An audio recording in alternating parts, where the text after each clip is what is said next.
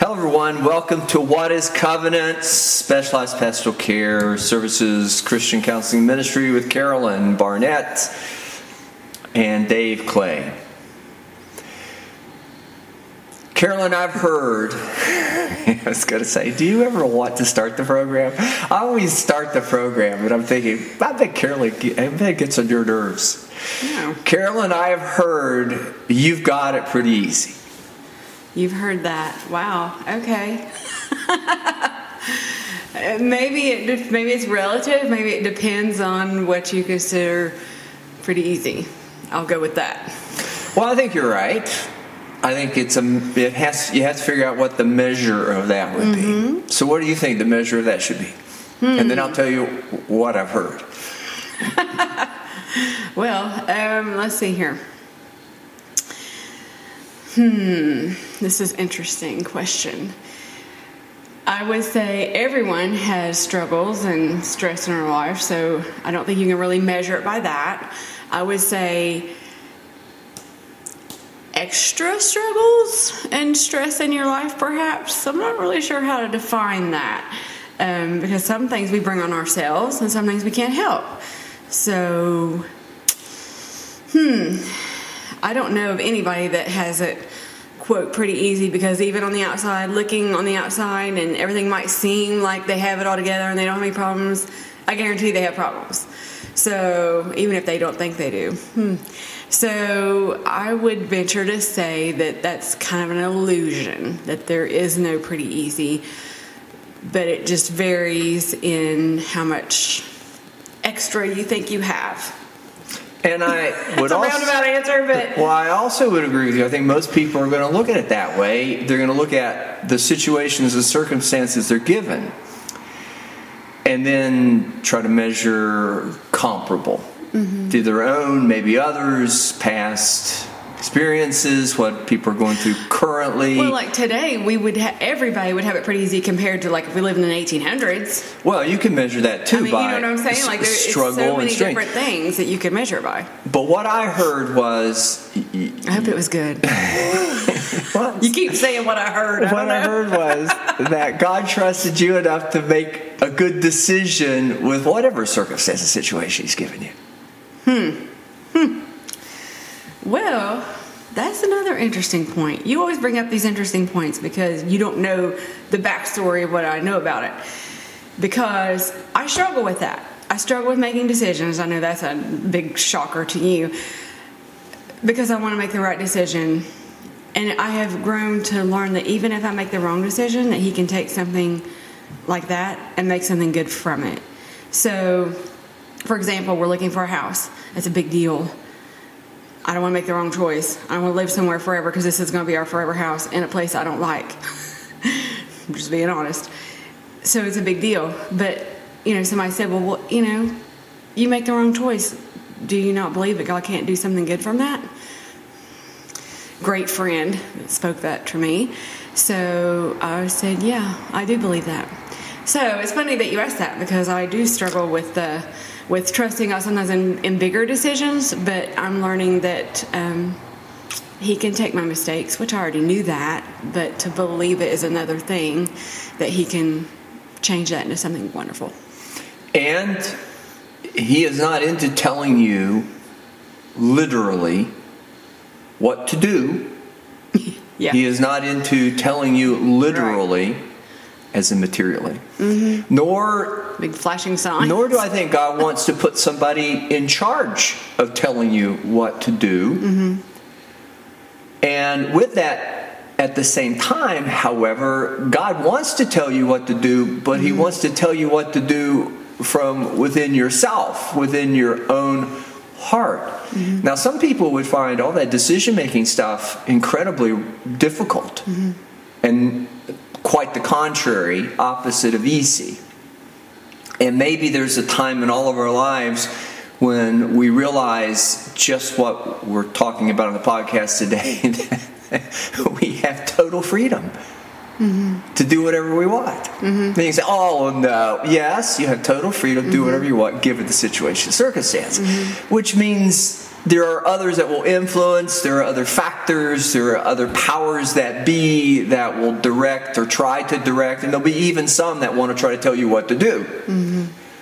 But you ultimately always have the final say in how you respond to that. This is true.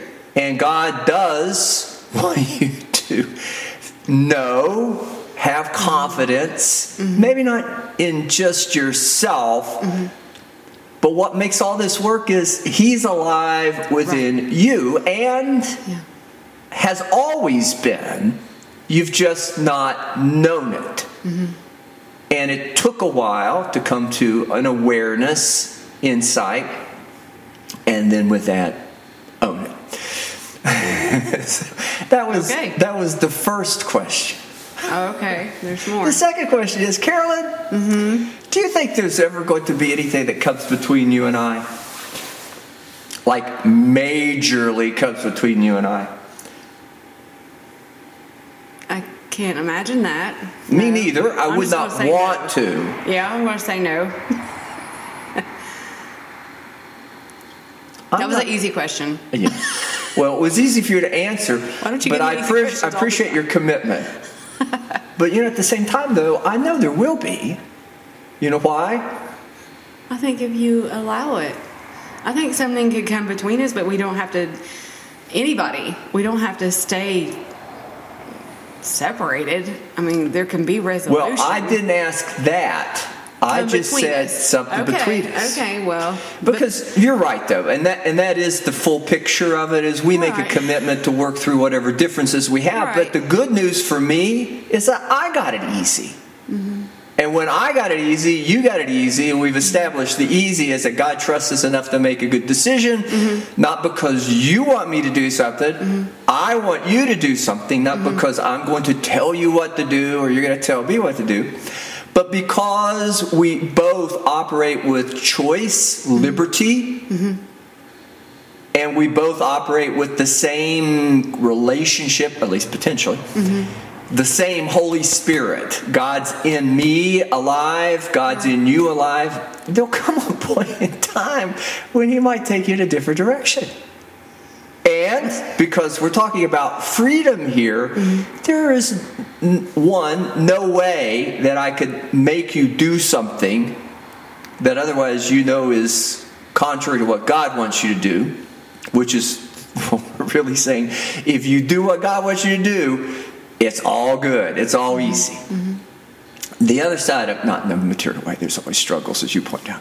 But the other side of that is that I shouldn't want to make you do that. I shouldn't want to make you conform to what I think is right or God's telling me to do, especially if I don't have your full heart.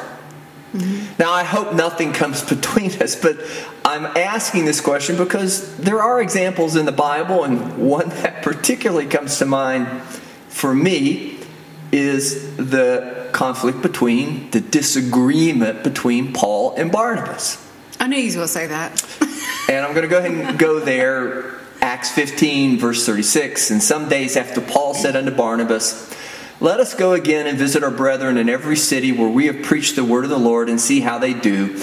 And Barnabas determined to take with them John, whose surname was Mark.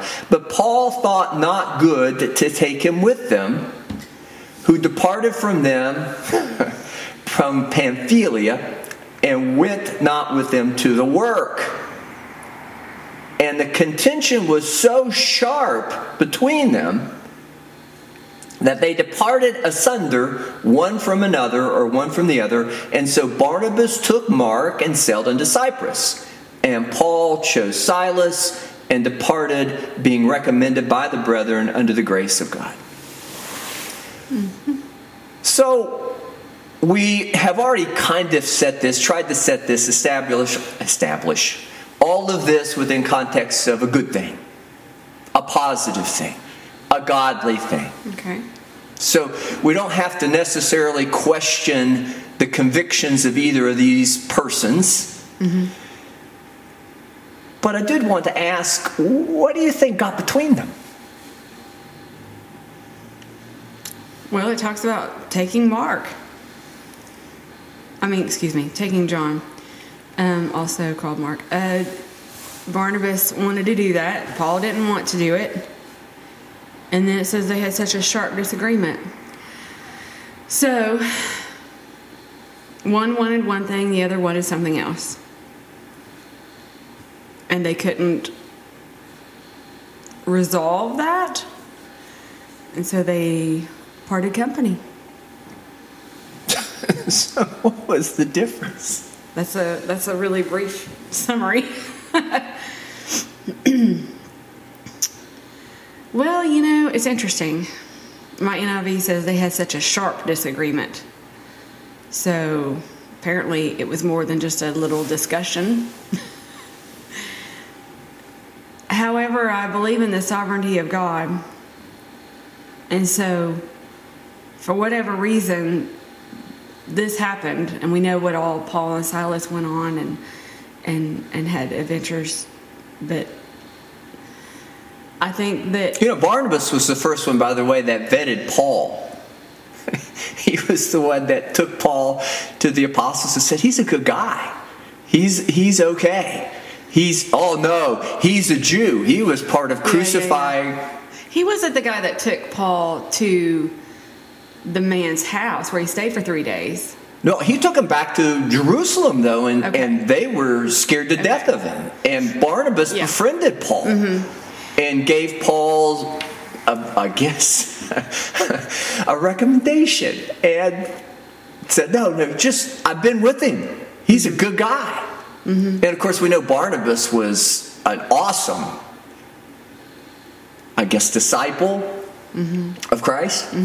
And would therein, as part of the church, be concerned about ministering to others. He seemed to have a huge heart. He seemed to really love people. Obviously, he must have been pretty forgiving because he accepted Paul after all that Paul had done and certainly understood the message of forgiveness, grace, and mercy. So whatever come between them was pretty significant. After all that, he's still... Right. That's what I'm saying. It had to be something, but I choose to believe it was meant to happen. So that's how I look at it.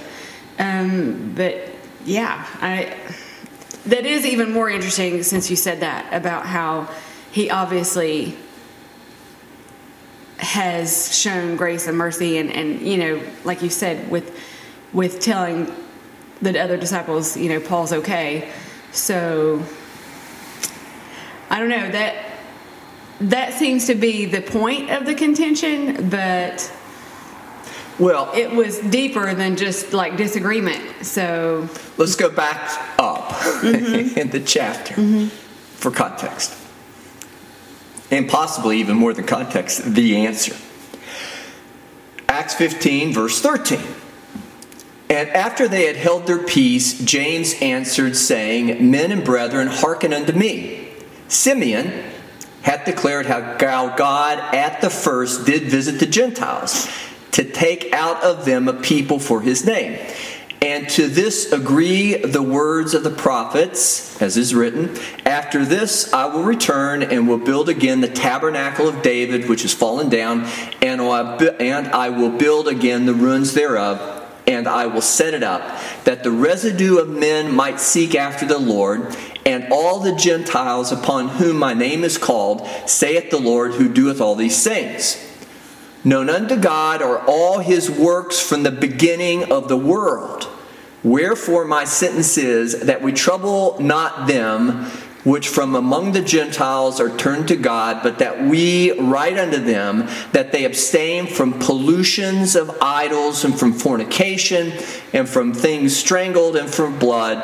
For Moses of old time hath in every city them that preach him, being read in the synagogues every Sabbath day. Now, do you know, and I only ask you this because I know that you're a scholar somewhat of the Bible. You love to study it. You do. You want to read it. You've read a lot of commentaries, more so than me, which is why you're on the podcast. I'm sure God put you on the podcast to keep me in line. Oh, yes. That's exactly why. But I ask you that question because it's important not only to the podcast, the subject of the podcast, but I think you already know. What were they talking about? Why do I always feel like you're asking me trick questions? What we just read was, I have to repeat this. They just talked about how that, we're going to preach to the Gentiles, and so we should make it easy for the Gentiles to understand, to obey. We're going to write it down for them and make a letter. But, however, the law has been preached in every city from the earliest times and is read in the synagogue on every Sabbath. So it's not like they don't know. I think he's saying that it's not like they don't know. But let's write to them and tell them all these things. So let's go up a little further. Okay. Acts 15, verse 1. And certain men which came down from Judea taught the brethren, and said, except ye be circumcised after the manner of Moses, you cannot be saved. When therefore Paul and Barnabas had no small dissension and disputation with them, not each other, with them, they determined that Paul and Barnabas and certain other of them should go up to Jerusalem unto the apostles and elders about this question. And being brought on their way by the church, they passed through Phoenice and Samaria, declaring the conversion of the Gentiles, and they caused great joy unto all the brethren. And when they were come to Jerusalem, they were received of the church and of the apostles and elders, and they declared all things that God had done with them.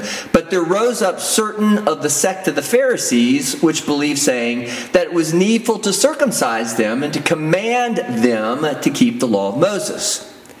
And the apostles and elders came together for to consider of this matter. And when there had been much disputing, Peter rose up and said unto them, men and brethren, you know how that a good while ago God made choice among us, that the Gentiles by my mouth should hear the word of God, a word of the gospel, and believe. And God, which knoweth the hearts, bear them witness, giving them the Holy Ghost, even as he did unto us, and put no difference between us and them, purifying their hearts by faith. Now therefore, why tempt ye God to put a yoke upon the neck of the disciples, which neither of our fathers nor we were able to bear? But we believe that through the grace of the Lord Jesus Christ we shall be saved, even as they.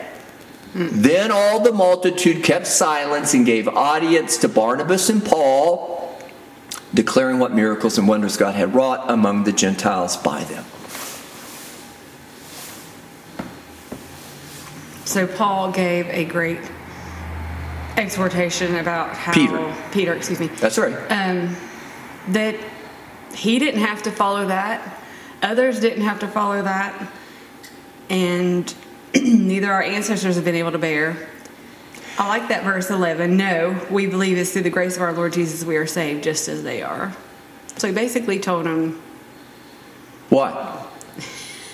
Because I've heard this argued. This is not a setup. They don't have to be circumcised to be saved. They don't have to be circumcised. They don't have to know the Old Testament. They don't have to live by the Mosaic law. They're just free. They can go out and do whatever they want as long as they don't do these basic, easy, make it easy, these small things or these small lists. It's a large things, but a small list of things. Right. But that is a sign.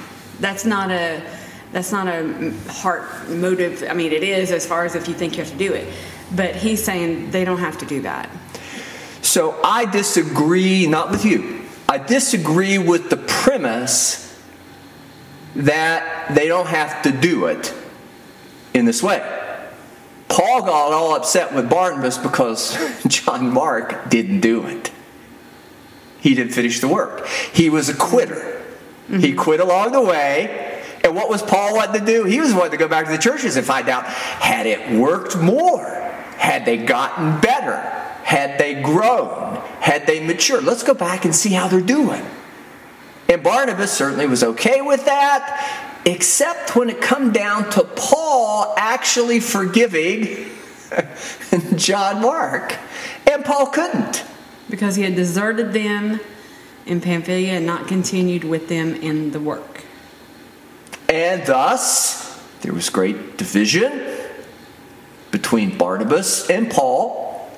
And Paul chose Silas, and Barnabas, John Mark. Now, again, we kind of elaborated a bit, I did, earlier on what I thought the character of Barnabas was. He was a great guy. I could say the same thing about Paul. I think I probably didn't then because it seems more obvious because we don't hear much more about Barnabas. I mean, there's about Barnabas, but it's not in the same dimension or proportion we hear about Paul. And with that, as much Peter declared he was the one, he didn't. The one that did was the Apostle Paul. Now, I don't think the Apostle Paul ever got to the point of telling people what to do.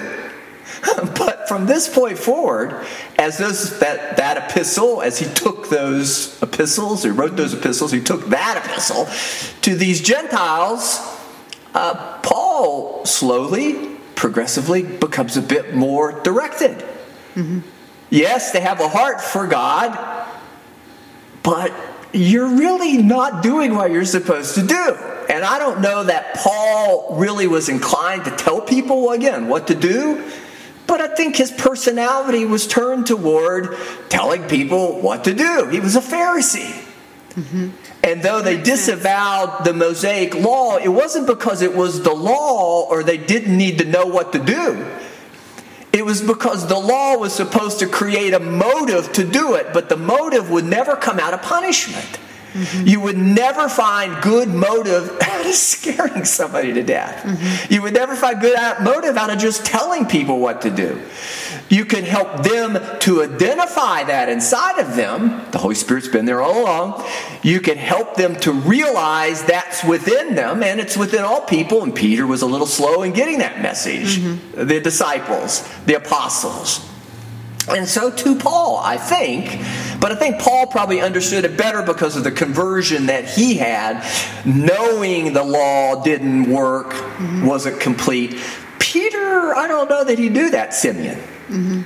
It was all right what he said, but he was saying it, as you pointed out earlier, in context to, but Moses was already taught. They already knew right from wrong. Now, maybe really God had to teach them from the beginning, right, wrong, all of us. As with Genesis all the way through to Malachi, I don't think that's true. But I do think God had to call our awareness to right versus wrong. But by this point in history, people knew right from wrong. If there was a conscience, common sense even, that had been there all along, it now was consciousness. Jesus brought it all to awareness. And so the messaging was, we don't need to go back and preach to them that or put a yoke upon them in that sort of way. We just need to presume that God's work has been complete and full to this, to the extent it was intentioned, perfected, to the intent God had desired, so that he sent his son. It was proper timing that Jesus came when he came.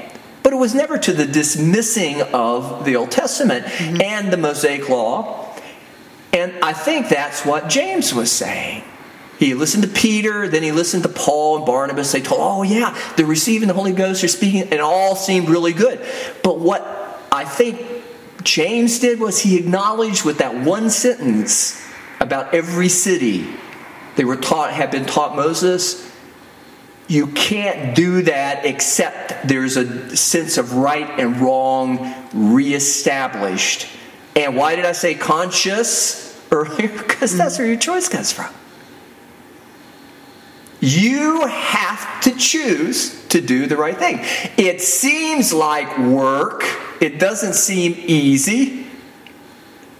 But the good news is, again, you got it easy, Carolyn. I got it easy because God's already put that in me. The struggle is me arriving at the point of, similar point of awareness and then doing it. But God really doesn't have any place in heaven, so to speak, for quitters. There's no place in heaven, I'll put it this way, the Bible, as would represent that, teach us of that, demonstrate that. as you said, show it, for quitters. If Jesus had quit, what would we be? Where would we be? Right. Well, there's people that would say he couldn't, that he didn't have a choice. Yeah, but that would be control. And that is not what God is about. And that's what they're arguing over here. Should we try to control them, or should we allow what God has already put in them to manifest itself in the right way? But that's the message of the Bible, and it's the message of everyone's life. And the more we assert that control, that kind of contention will get you in trouble. Because that will drive a wedge between people faster than anything. And, you know, all of us have been on both sides of that.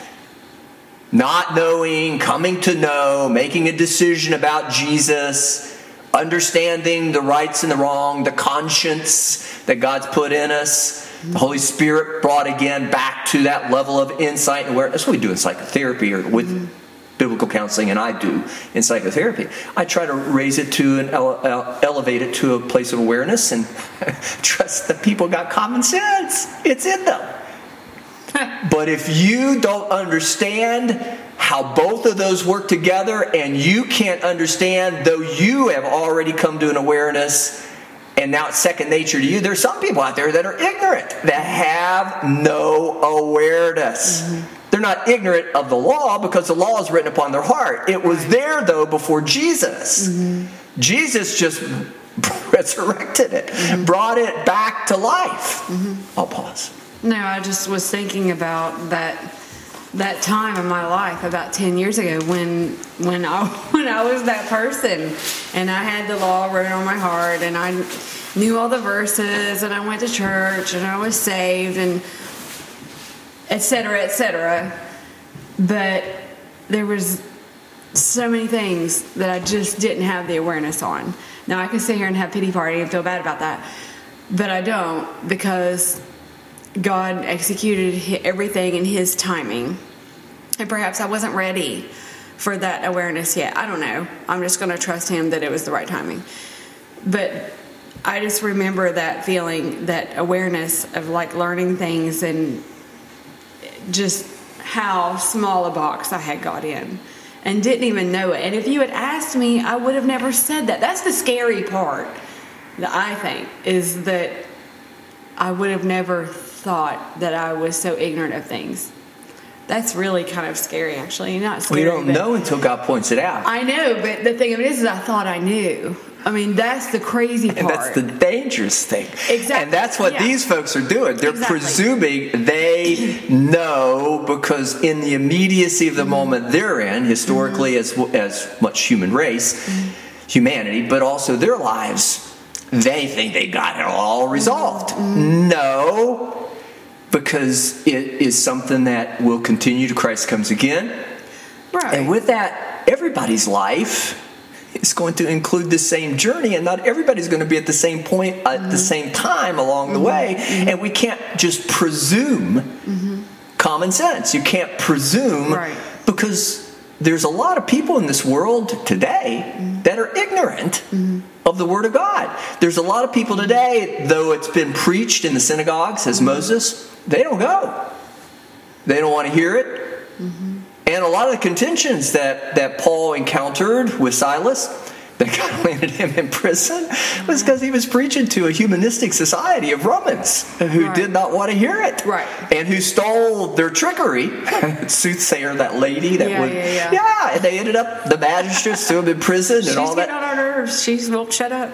Yes, but the point of it is, though, we need to raise the awareness or keep the awareness, not because it really establishes, or it's not a construct, it's not something we create, it's in every one of us. We just get in the way.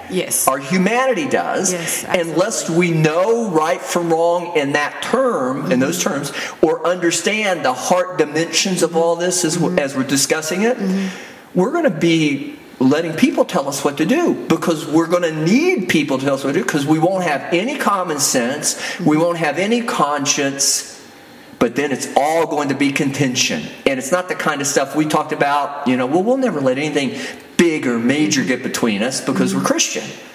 And we're friends.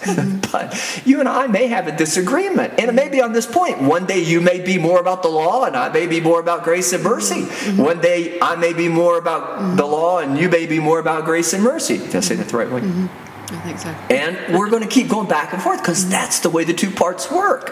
I think that was what was going on with Paul and Barnabas. But they talked about it.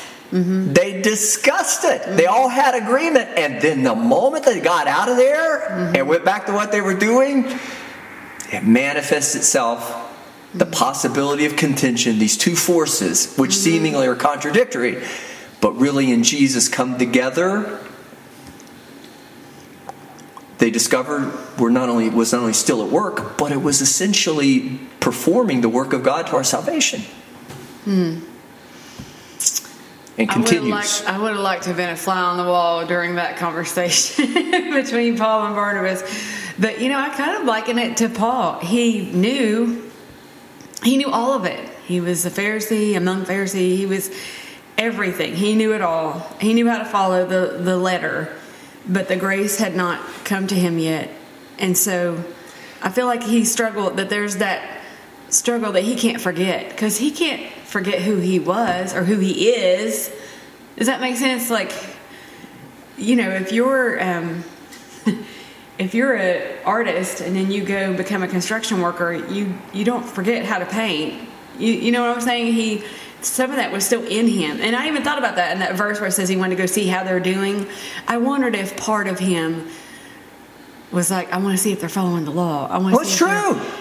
Like that part of him, because that's who he was for so long. But you do have to, perspective, I think there's going to be a need to have disputation. It's called science. It's his thesis, hypothesis. It's just rationale. It's reasoning. It's logic. It's in us to do that. By the way, that's also in us as much as the Holy Spirit is in us. That's in us.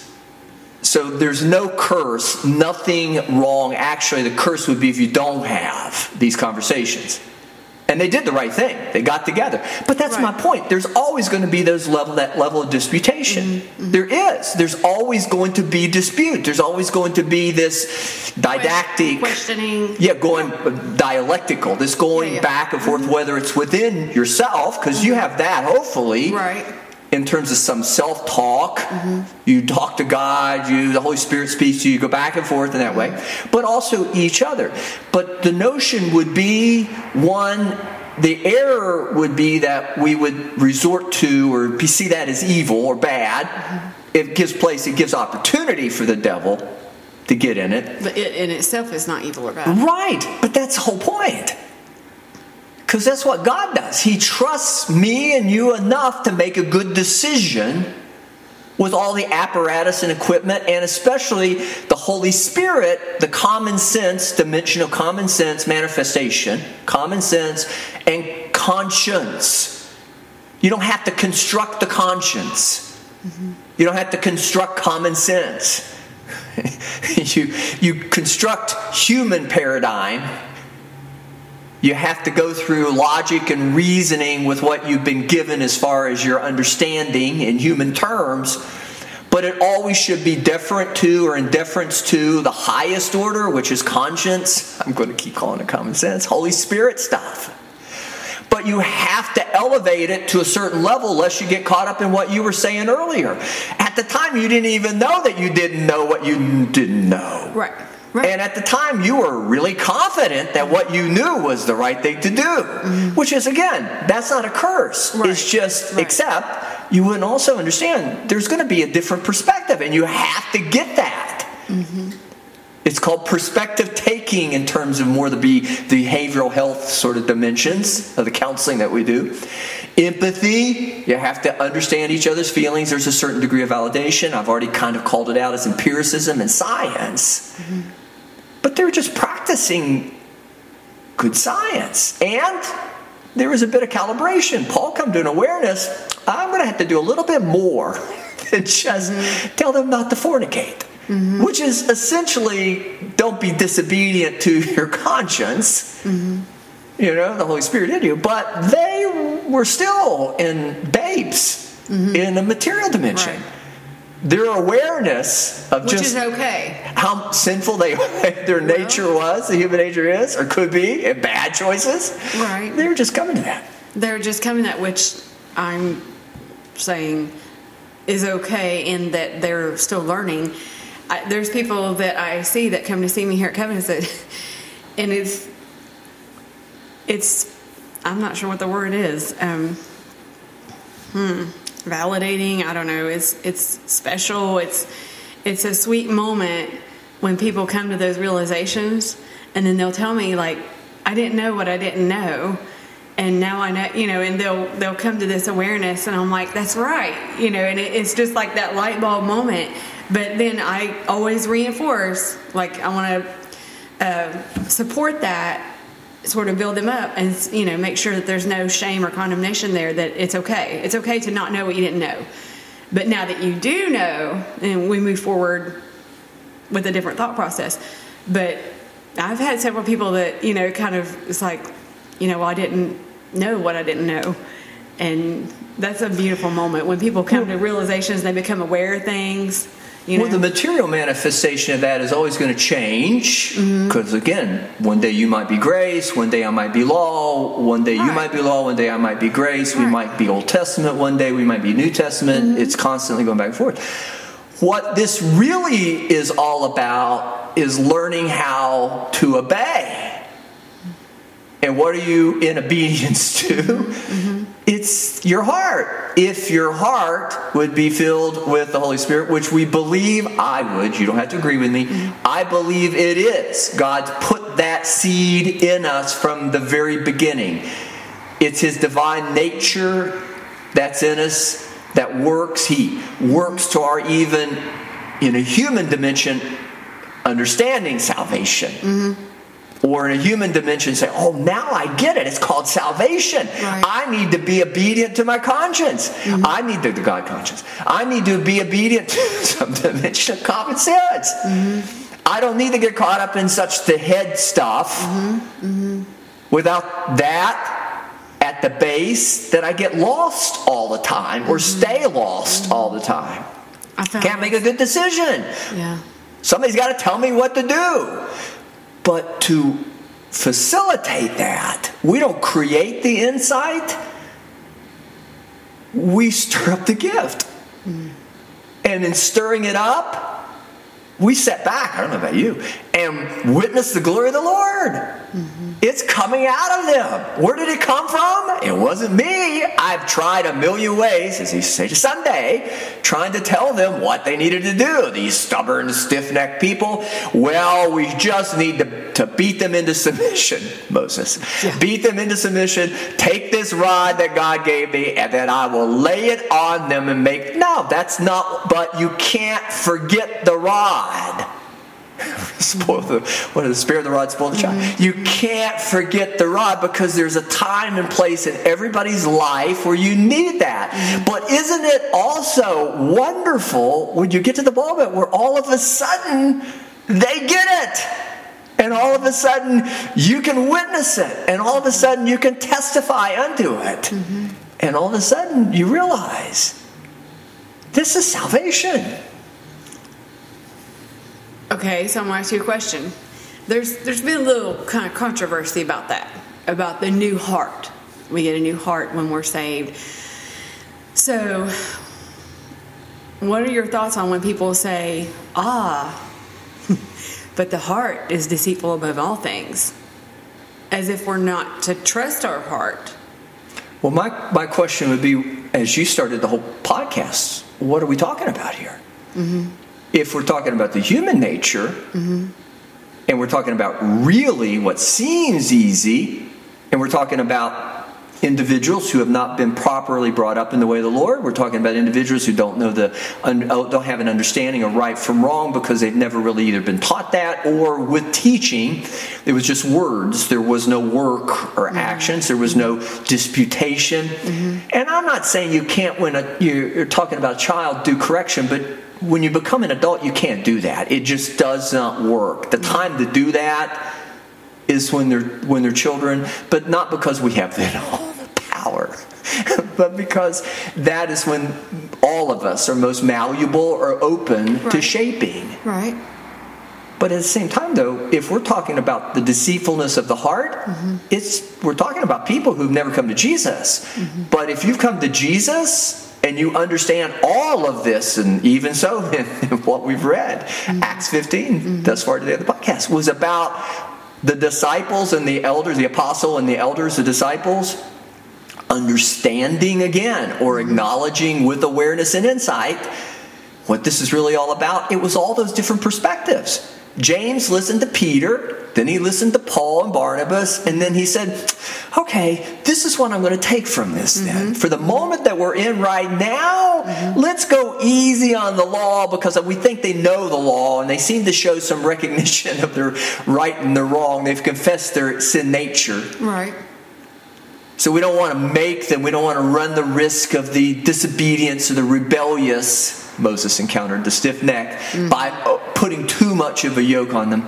But the yoke that Moses put on them was what set them up for the salvation of Christ. Do you see what I'm saying? That you can't be dismissive. You can't presume that in a heart sort of way, a material sort of way, the Gentiles, kids, those that are immature, know anything about the necessity to not only listen to their heart, God, conscience, know right from wrong, learn from, but to align their brain with it and then exercise with good choice to do it.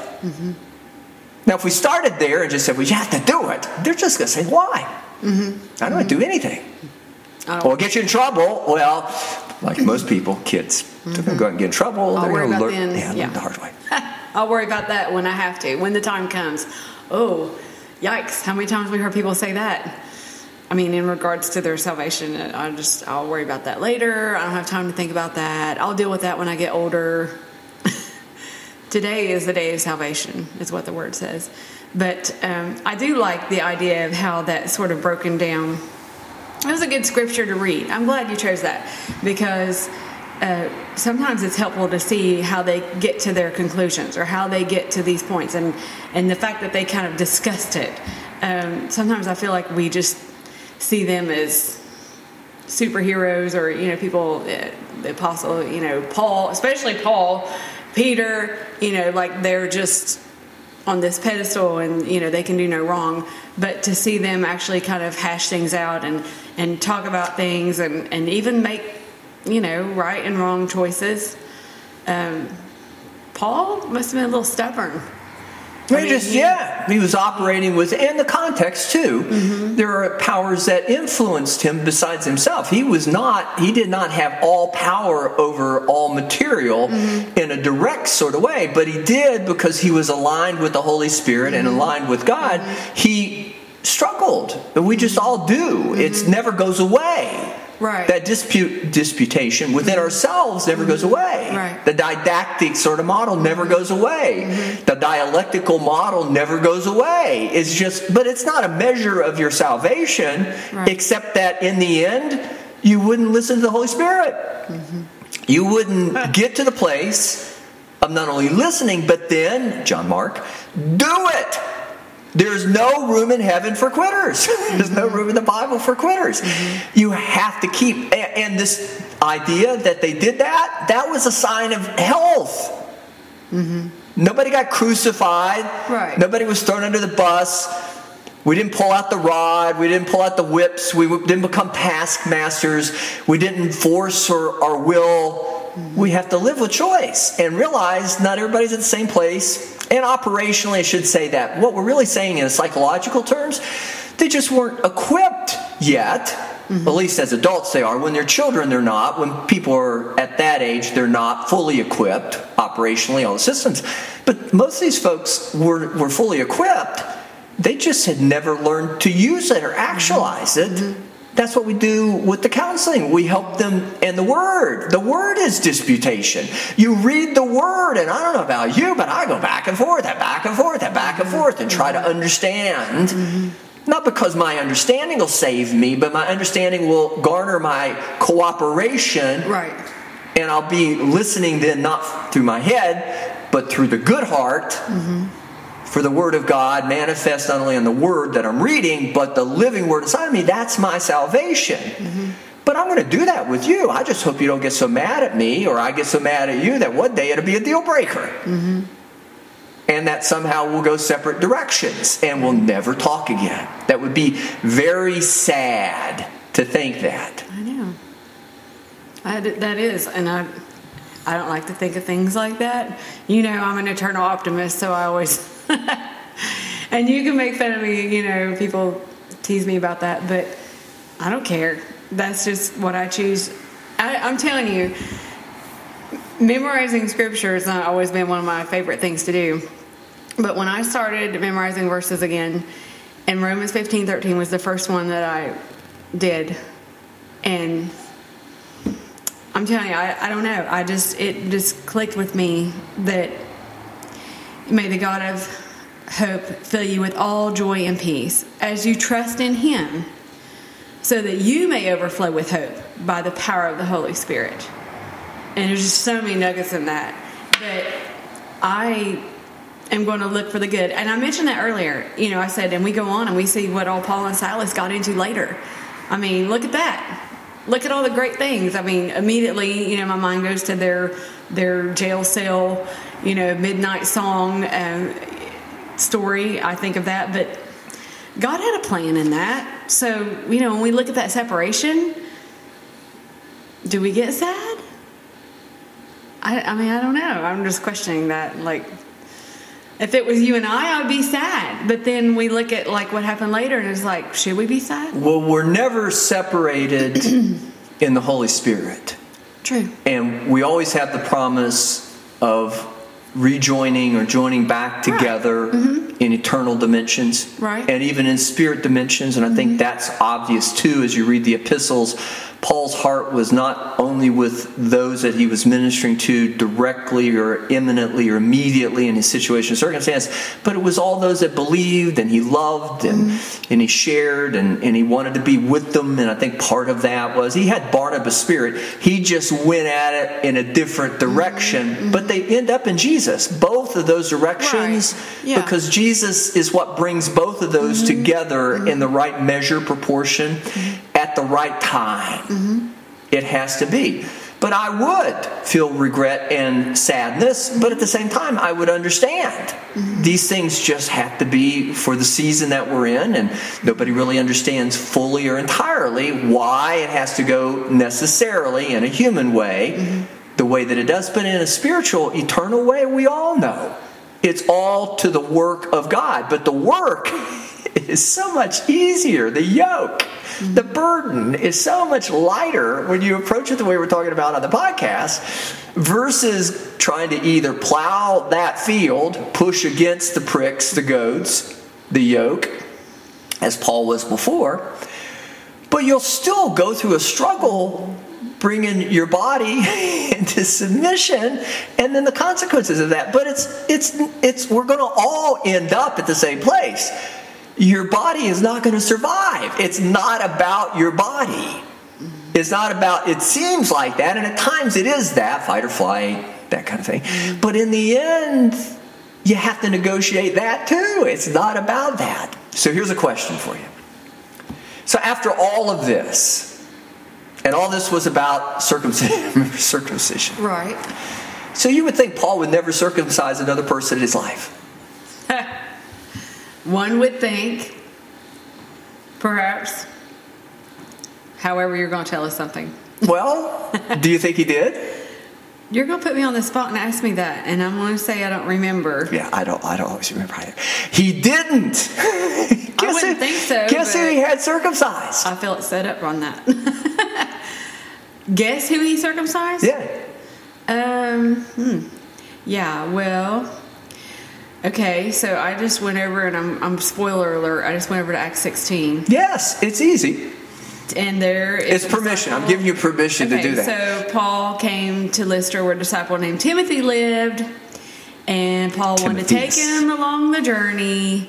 And Timothy was, his mother was Jewish, his father was Greek. He wanted to take him along with him, so he circumcised him because the very next words, because of the Jews who lived in that area, for they all knew that his father was a Greek. So did he have to establish his credential, his credibility? And I'm not saying it was right. I'm not saying it was wrong. I'm just saying if you looked at it literally, absolutely, there is I could not think of a reason. And Timothy, we know he loved Timothy like a son. But he went ahead and had him circumcised. And of course, it probably went okay with Timothy's mom because she was Jewish. But Paul wanted to make sure everybody knew, for the sake of, I guess, everybody knowing, if it helped them to think that he was Jewish, then there's nothing wrong with that. But that doesn't mean that Paul put him under the yoke of that. Right. But in the same sort of way, how would Timothy have been? I mean, what would he have been teaching? He'd been doing with Timothy what he was doing with the New Testament churches, the Gentiles, as these churches were being established. He's just bringing them up in the way of the Lord. And he's teaching them elements of discipline. Right. And in the moment, that was the right thing to do. And I think we do that today. I think it just looks different. I think there's elements that we do with even new believers that are similar, but certainly not circumcision, or I hope not. But I think that we do things like that today. I think it's just in different contexts. I think. Would you agree with that? I feel like that there are things that we do. Well, let's go to church. And it's not, quote, absolutely necessary. It's going to church. It's the traditions of men. Yeah. But it does serve a purpose in the sense that it tries to bring into proper alignment, again, the consciousness, the material dimension of human personality, the human heart, so to speak, into alignment with the divine or the godly nature, the human nature. And that's not altogether wrong. No. An image is not altogether wrong. Just make sure that whatever you're manifesting is done with good foundation and comes out of the Holy Spirit, lest you then... And also, I think, I'm going to add this. David, not necessarily God. Paul said that. It's my opinion, not necessarily God's. But I think you've got to be careful because in churches, in traditions, some people won't understand that. And they'll look and they'll say, well, why is this person doing that? I thought that was wrong for that person to do that. And if they do it from the pulpit or the platform, or as would then be held out with an example, even if it's okay in their immaturity, you got to realize you cannot do that so easily, or if it's done, there may come a time too you have to go to that person and say, you need to be circumcised. I'm sorry, I don't think salvation comes from circumcision. I know you know the Word. I know you know your sin nature. I know you understand the Old Testament. I know you understand why you need Jesus. I know you understand that you're at enmity right now in your flesh with the Holy Spirit, or that you know what that's like. But I just need to remind you, there's people out there who don't. And we need That's so good. We need to bring you into proper alignment if you're going to, or if you're going to be you, and this is going to be more organic, and everybody should be entitled to that. Let's keep it a little bit more private. But when they get to that point where they're starting to sort of allow things to happen on the surface, and the Gentiles see that, and they think, oh, that's okay. Oh, it's okay to do this and still go to church. Oh, it's okay. Or we'll just go to church and pretend like that didn't happen. Or somebody's done something and they're still up on the platform praising and worshiping, and the hypocrisy. Wow. And I understand all of us are guilty of that. Yeah. That's going to be a struggle, and that's what we're talking about. That's the real work of it. Is knowing how to allow the Holy Spirit to put those two worlds, our flesh nature, the need for law, the need for self-discipline, into proper alignment with the salvation message that doesn't save you, but it's part of your salvation. So many things I want to say right now. But however, I shall keep those to myself at this moment. I completely agree with you. And I have seen that. Albeit I don't feel like God told me to go have that conversation, what you just said with them. But I feel like that you are spot on with that happening, and I see it happening. I've seen it happening. So we're not immune to that, and I think we just have to address it. And I said stubborn earlier about Paul, but not really stubborn, I guess is not really the right word, is just dealing with it. Just being willing to go there and deal with it. And of course, there's the other side of that, which is we could just be a living testimony of Christ and the work of the Holy Spirit, and with all our blemishes, with all our problems. I don't know that we want to, again, air all our dirty laundry, but we should not live in a world of pretense. Mm-hmm. That's a risk.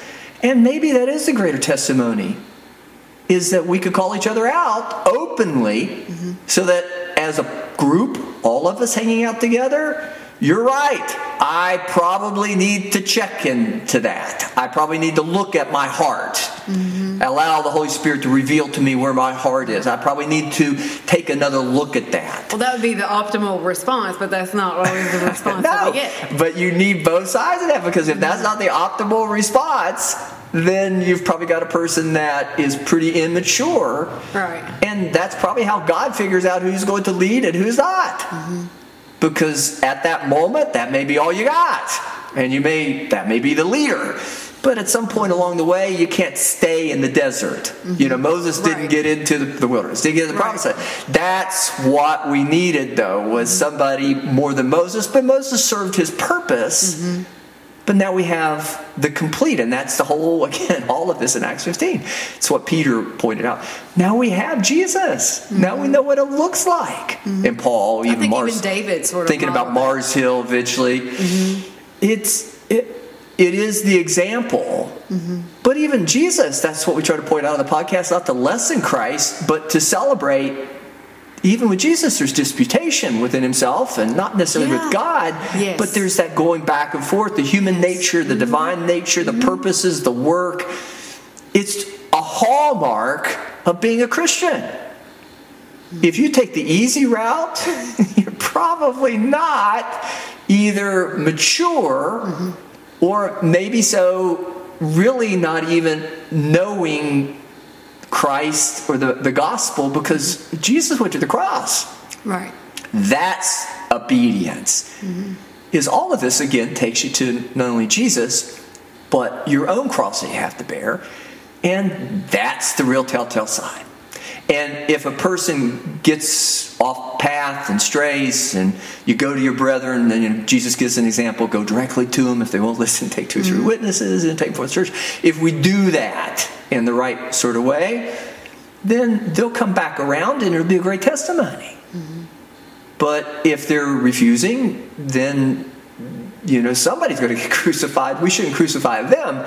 But in that same sort of way, you're going to die to yourself, because you just have to trust that you've done everything you can, right. Or as you demonstrate that in that sort of measure, if that's not going to move them, stir up the gift in them, there's nothing that's going to stir up the gift in them. So I think both sides of that, sometimes you have to kind of hold that into more private sort of conversations. And again, Jesus points that out. But I think in the end, it all becomes an open testimony, because I'm the chief among sinners. The Apostle Paul knew, learned, understood how all that worked. But that's, again, taking it back to the relevance of the podcast. What is Covenant Specialized Pastoral Care Services Christian Counseling Ministry? That's what Covenant Specialized Pastoral Care Services Christian Counseling. We do that one-on-one, and we assist people. But I would always take it back to, well, you probably need to go talk to the people that you've really sinned against, or you've been part of the conflict or disputation with, and get this thing resolved. And it's funny that you mentioned that about Jesus and that disputation. I just talked to somebody about that the other day, and I just used that example. And lest we think that there's this objective, this level of Christianity that we can't achieve, and we're not Jesus. I've heard people say that. Well, I'm not Jesus, and I would say, look, what about the garden? I mean, he didn't just, okay, that sounds great, I'll go be crucified. I mean, he struggled with it. Read it for yourself. You don't believe me? So I think people forget that sometimes. They hear me encourage them and give them the word, and they're like, yeah, but I just, Jesus was Jesus, And so I think it's helpful to see that, what you just said. It's helpful for us to see that even Jesus struggled with doing the right thing. He obeyed, he did it, but he was like, if you could take his cup from me, that'd be great. And so I always want to remind people about that we're not that much different. I mean, he's Christ, obviously there's a difference, but that we don't want what we don't want either. That's that human part of us. But then there comes the obedience, and there's the choice. And I liken it to a dial, because it's not going to change on its own. Like the thermostat doesn't set its own temperature. Somebody has to do that. Used to be, remember the old thermometers thermostats that had the turn it. You have to turn the dial, and that's what I tell people. I don't know what they expect when they come see me, but I just, it's your choice. You have to choose to do it, and you're not going to wake up and just feel like, sure, God, I'll go do that very thing I don't want to do. It doesn't usually work that way, but we can get to that point. We can get to that point where we do it joyfully together. And yes, and individually, right? So it is true. You got it easy, Carolyn. Except you have to put up with me. Amen. There we go. That's where the disputation, but it's all toward iron sharpening iron. And so too. And wounds from a friend can be trusted. Yeah. I thought of that earlier when you said that about how you said something hurtful, and I was like, but you said, you went to the person and said, look, this is something you don't need to be doing or whatever. And I thought of that scripture. And I was like, it depends on the motive, but it depends on the other person.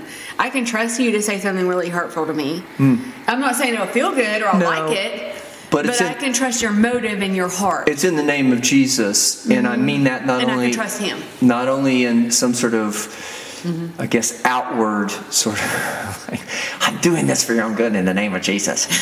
I really, I've heard that before. I really see it though, not only that, but I see it more so because I do love you. And that's what we do when we love one another. We do it in kindness. We do it in the name of Jesus. We do it as with allowing the Holy Spirit. And sometimes the Holy Spirit will check us and say, don't. And there's plenty of examples, even as much then immediate to Barnabas and Paul and their disagreement going different directions. Holy Spirit checked them and said, don't go there. Don't go to Asia. I think it was Paul and Silas at that point. Don't go to Asia. Right.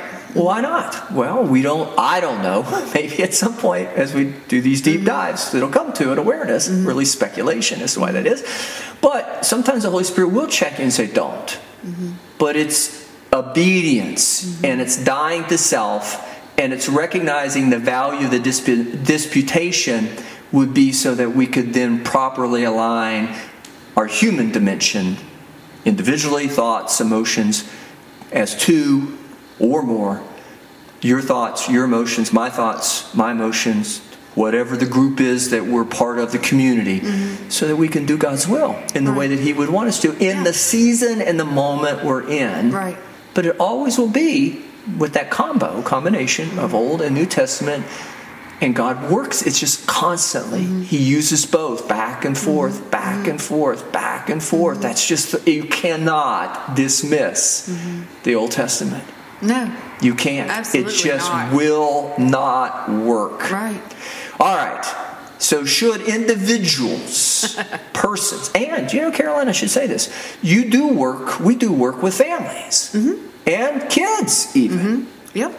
Should they want to come see us, how do they get a hold of us? That would be awesome. You can give me a call at 304-528-9220, or you can drop me an email, covenants.llc1@yahoo.com. You can go on our website, covenantsonline.com, or check us out on Facebook. And they can always come back. We hope you do. To the next podcast. Should they not want to meet us in person, I don't know why they might not, but should they not, they can always come back. You don't want to see us. And catch the next episode of What is Covenants? Yeah. Specialized Pastoral Care Services, Christian Counseling Ministry with Carolyn Barnett and Dave Clay. God bless you.